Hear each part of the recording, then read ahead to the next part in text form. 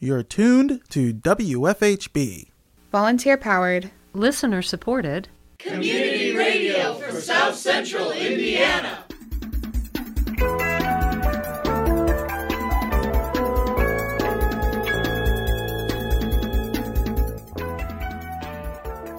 Good afternoon. Reporting for WFHB, this is Benedict Jones. And I'm Ashley Voss. This is the WFHB local news for Tuesday, September 5th, 2023. $226,500 to cover the salary and benefits for adding a nurse to the dispatch team. In today's feature report, local journalist Dave Askins of the B Square Bulletin provides a report on efforts to add a nurse to the dispatch center during the 2024 city budget hearings. More in the bottom half of tonight's program.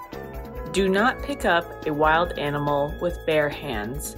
Also coming up in the next half hour, Lil Bub's Lil Show, a co-production between the WFHB local news and Lil Bub's Big Fund. But first, your local headlines.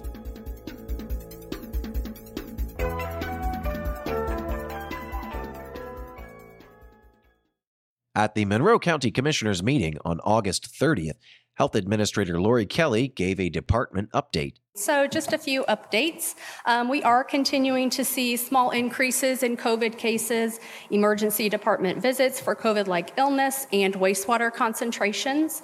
However, the numbers remain far below past points in the pandemic. I have an update about the CDC's Bridge Access Program. This will provide free COVID-19 vaccines for a limited time after these move onto the commercial market in the fall of 2023. This will allow free vaccines to uninsured and underinsured adults. Free vaccines through this temporary program will not be available after December of 2024. As a reminder, the Public Health Clinic has vaccines available for all ages. You can call 812-353-3244 for an appointment. Next, Director of the Planning Department, Jackie Nestor Jalen, informed the public about County Development Ordinance listening sessions. I would like to give an update about our County Development Ordinance listening sessions. So I'm going to go ahead and share my screen. So on our MonroeCDO.com website, we have information for the remaining 2 listening sessions for the public to attend. I'd like to point out our flyer that we have online. We're going to be hosting 2 more listening sessions. This Thursday, we will be at the Ellettsville Town Hall at 5:30 p.m. at the Ellettsville Town Hall room. And then the following Tuesday, we will be in the Monroe County Government Center, the North Showers building at 5:30. And the purpose of these meetings is to host the public, have them come, find out what their proposed zoning is, give us feedback about whether they like that zone or whether they dislike that zone, or the use table if they think that some uses are better fitting in some zones and not in others. This is really a opportunity for people to come and speak.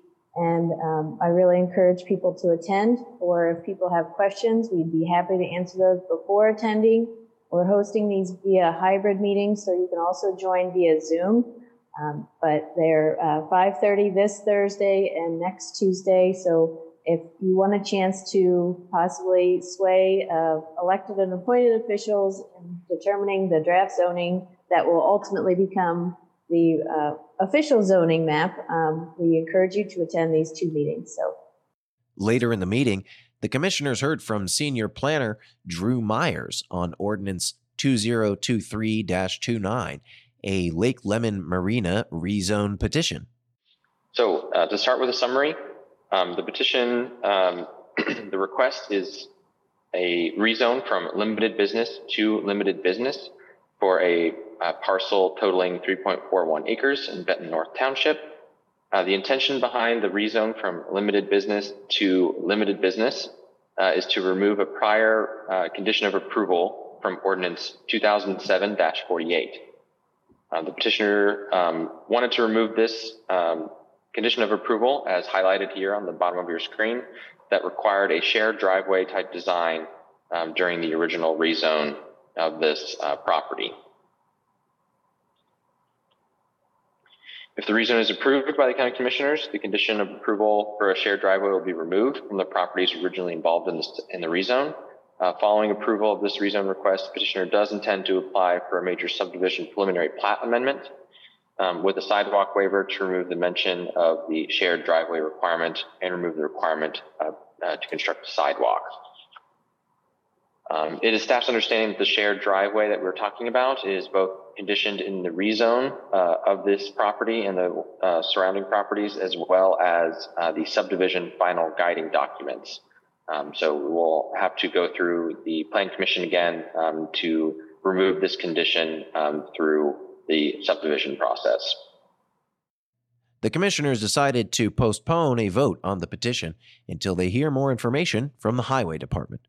The next Monroe County Commissioners meeting will be held on September 6th.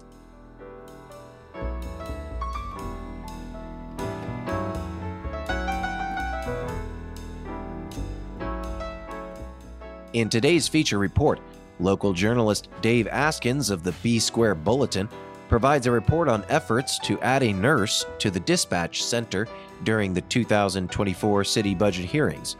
This comes from the B Square Bulletin's Morning Bulletin. Dave Askins has more.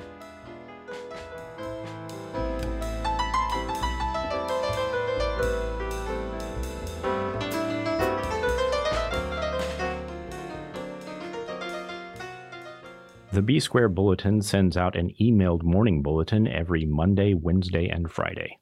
You can sign up for the morning bulletin by visiting bsquarebulletin.com and clicking on the tab labeled Subscribe. Here's an entry from the edition that was sent out on Friday, September 1st, 2023. The headline to this item is Nursing Politics at Budget Time. On Thursday afternoon, the Dispatch Policy Board met to consider one agenda item, an addition to the dispatch center's budget of $286,500. The Dispatch Policy Board had already made its recommendation for the 2024 budget. The breakdown on the amendment was $60,000 for an assessment of dispatch operations by an Indiana-based public safety consultant, and $226,500 to cover the salary and benefits for adding a nurse to the dispatch team, plus a corresponding module to the dispatch software. With no real deliberations, the five-member group voted 3-2 against recommending the budget amendment. But that was just a recommendation. It's the county council and the city council who will be taking the final vote that counts. In the photo that's included in the morning bulletin, the five board members are sitting in a row at the table. Shannon Bunger with IUPD, Phil Parker, Monroe County Sheriff's Deputy, Ryan Pettigo with the Bloomington Police Department, Jason Moore, Bloomington Fire Chief, and Dustin Dillard, Monroe County Fire Protection District Chief. Supporting the budget amendment were the two City of Bloomington public safety officials, Pettigo and Moore. Looking a little closer at the interlocal agreement under which the City of Bloomington and Monroe County operate the dispatch center, I think sometime in July or August, the public was owed a joint work session of the City Council and the County Council. But that work session did not happen this year, or apparently in any previous year since the 2018 interlocal agreement was ratified. The interlocal agreement says that each year in July or August, the County Council and the City Council, quote, shall meet in a joint work session to review the central dispatch budget, end quote.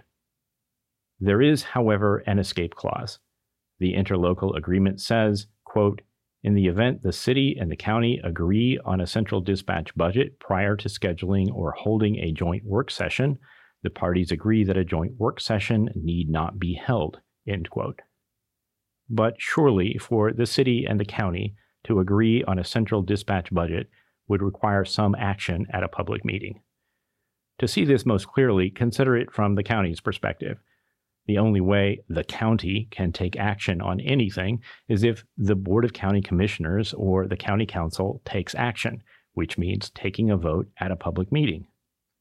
I don't think up to now either of those two bodies have even discussed the dispatch center's budget, much less taken a vote on it. That means this weekend, there are some records requests that I will be drafting. This has been Dave Askins with the B Square Bulletin for WFHB.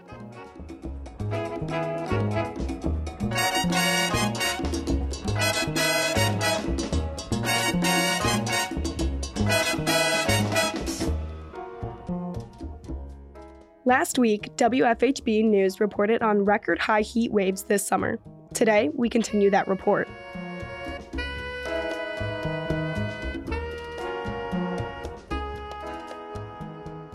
Dana Habib, architect and urban designer at Indiana University, looks at how climate change responsive design can help mitigate climate change.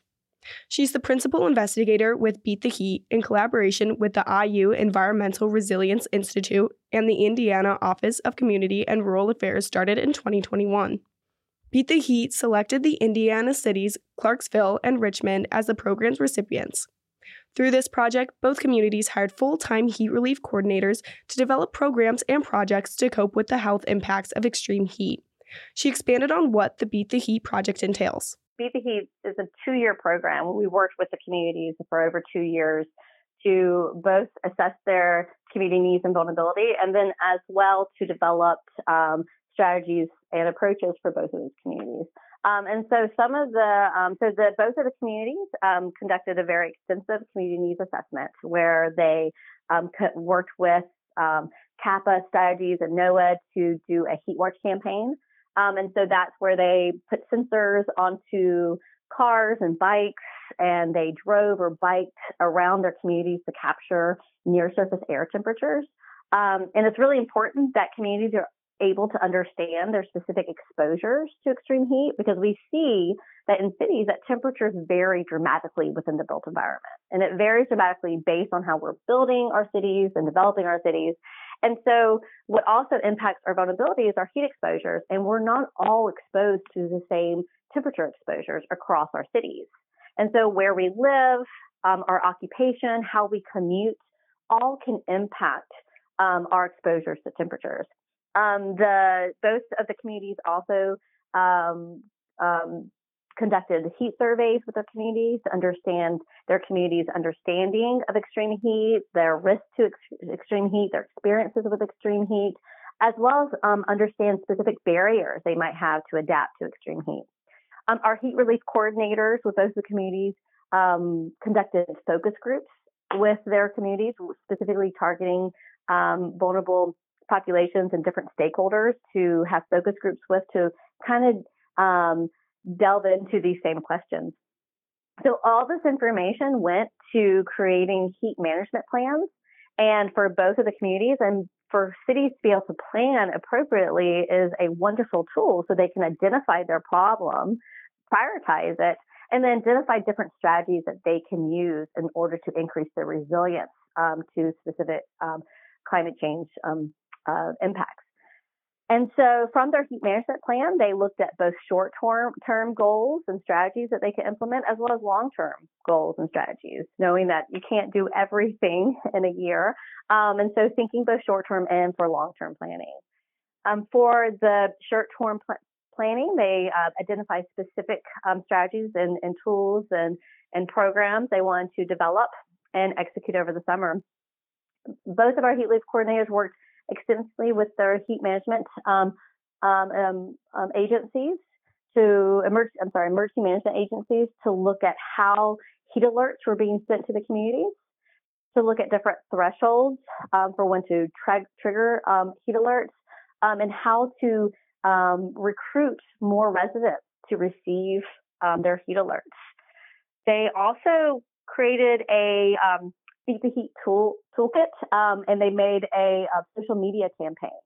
So for a hot week in the summer, like what we just experienced now, they created a different social media kit that would be released on every day of the week that had different information about extreme heat, the dangers of it, as well as different resources that people could have access to. So communication is really important when we started thinking about how we can respond to extreme heat, making sure we're communicating to people to make them aware that this is happening, that there is danger on the horizon, and that how to think about changing their behaviors so that they can put themselves in a safer position, as well as what resources are there for communities. Both of our communities identified different cooling centers that would be hosted so that community members could go to those places if for whatever reason they didn't have access to a cool environment. And so those are really important to be able to establish these places. Unfortunately, we see that AC is our main way of adapting to extreme heat, and that has both pros and cons to it. But if we don't want people in our communities who either don't have AC in their home, have a broken air conditioning, can't afford to run and pay for their utility bills over hot summer days, to be exposed to high temperatures, or for the housing insecure in our communities to not have access to buildings and indoor environments that have that are cool and to seek shelter. So these are some of the programs they put in place.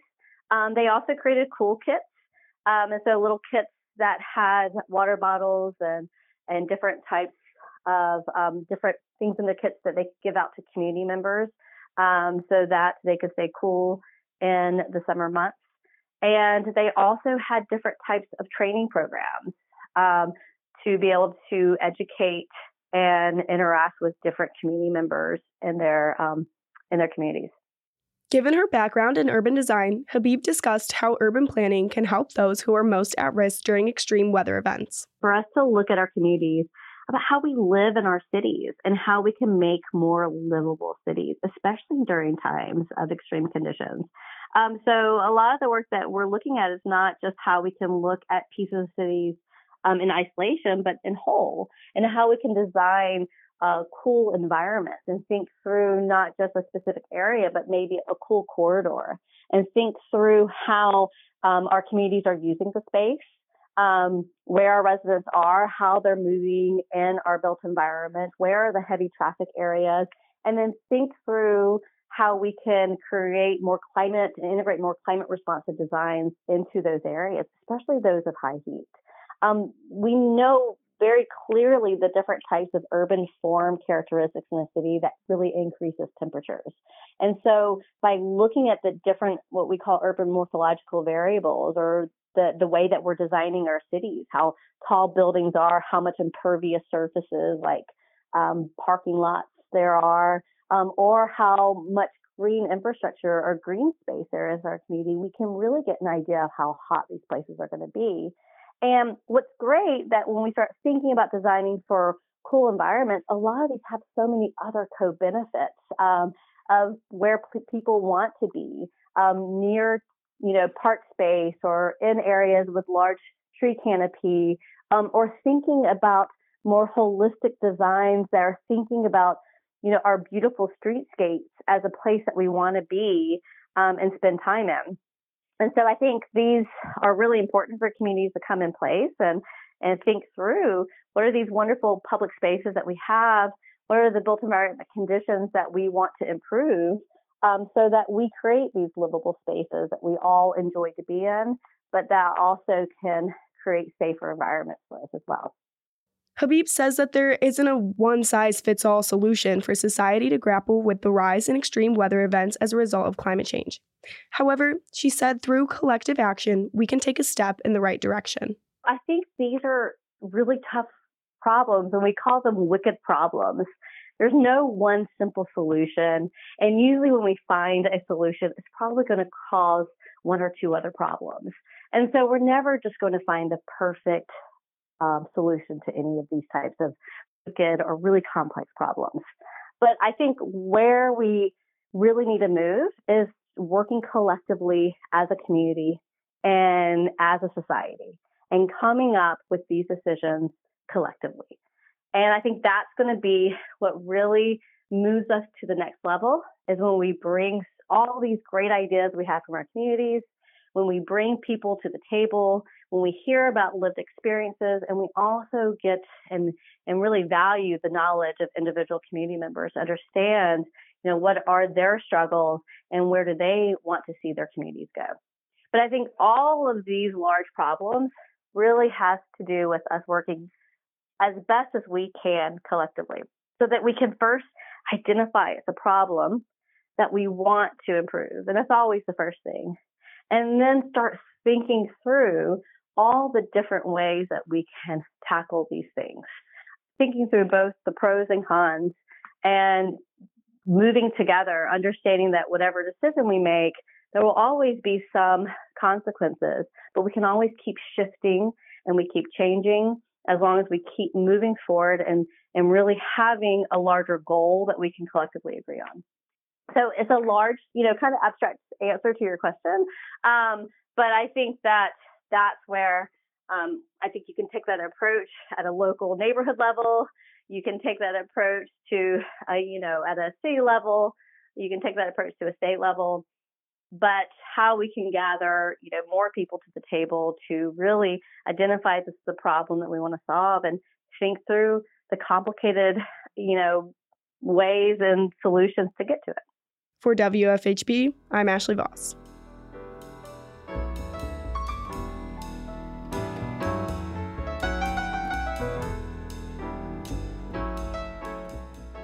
Now it's time for Lil Bub's Lil Show, a co-production between the WFHB Local News and Lil Bub's Big Fund. We turn now to that segment.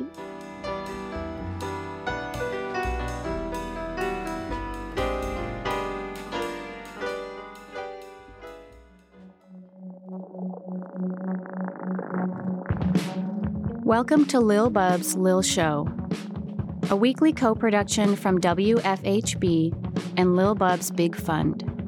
We highlight adoptable animals with special needs in South Central Indiana and spotlight topics to promote human-animal welfare. If you see a wild animal that is alive but injured, such as from a domestic animal or a car, there are a few things you can do to potentially help. First, local wildlife rehabilitator WildCare advises do not pick up a wild animal with bare hands. If you can, keep the animal where it is. But if it must be moved, try to use gloves and keep the animal in a warm, quiet area. Do not feed the animal or give the animal medicine. And do not keep a wild animal as a pet. For example, if you see a turtle in the street and it is uninjured, you can help it cross the road by putting it on the side of the road in the direction that it was heading. If the turtle is injured in any way, it needs your help. Turtles should be handled with gloves, but can be handled safely with bare hands if you wash or sanitize your hands immediately after handling. In addition to turtles, WildCare may be able to assist with animals such as bats, opossums, rabbits, squirrels, snakes, frogs, toads, and birds. They do not accept adult deer, adult raccoons, adult skunks, or adult coyotes. You can call WildCare at 812-323-1313. In the spirit of prevention, did you know that free-roaming cats can make a negative impact on our native bird and small animal populations? Cats with uncontrolled outdoor access also face increased risks of disease, injury, poisoning, and permanent separation from their owner. Before letting a pet cat roam free, the City of Bloomington Animal Care and Control recommends using a screened-in catio or fencing your yard with cat-proof fencing. These options limit predation while allowing your cat to experience the joys of being outside. Thank you for tuning in to Lil Bub's Lil Show on WFHB. Produced in partnership with Lil Bub's Big Fund. For more info on today's featured animal and topic, find us online at goodjobbub.org and wfhb.org.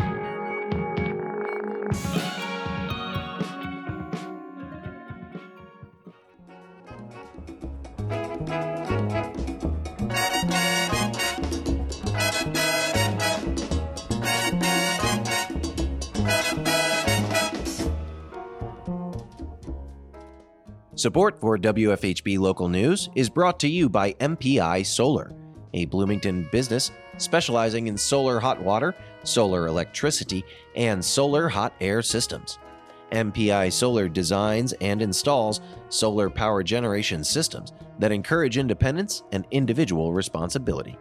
More information online at mpisolarenergy.com.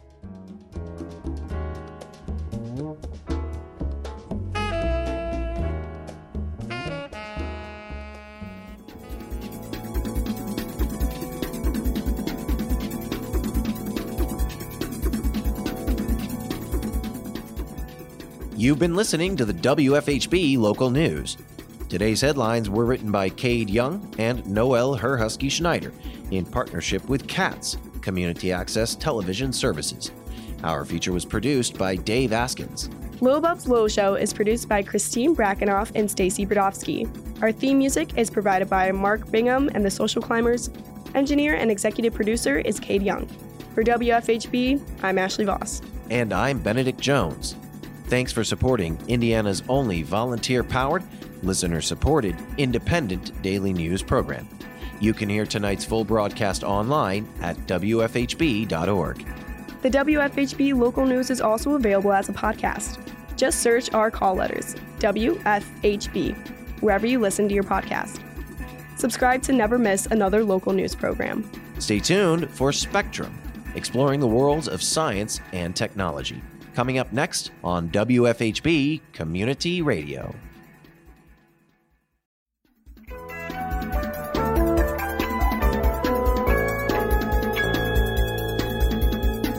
You've been listening to the WFHB Local News on WFHB Community Radio.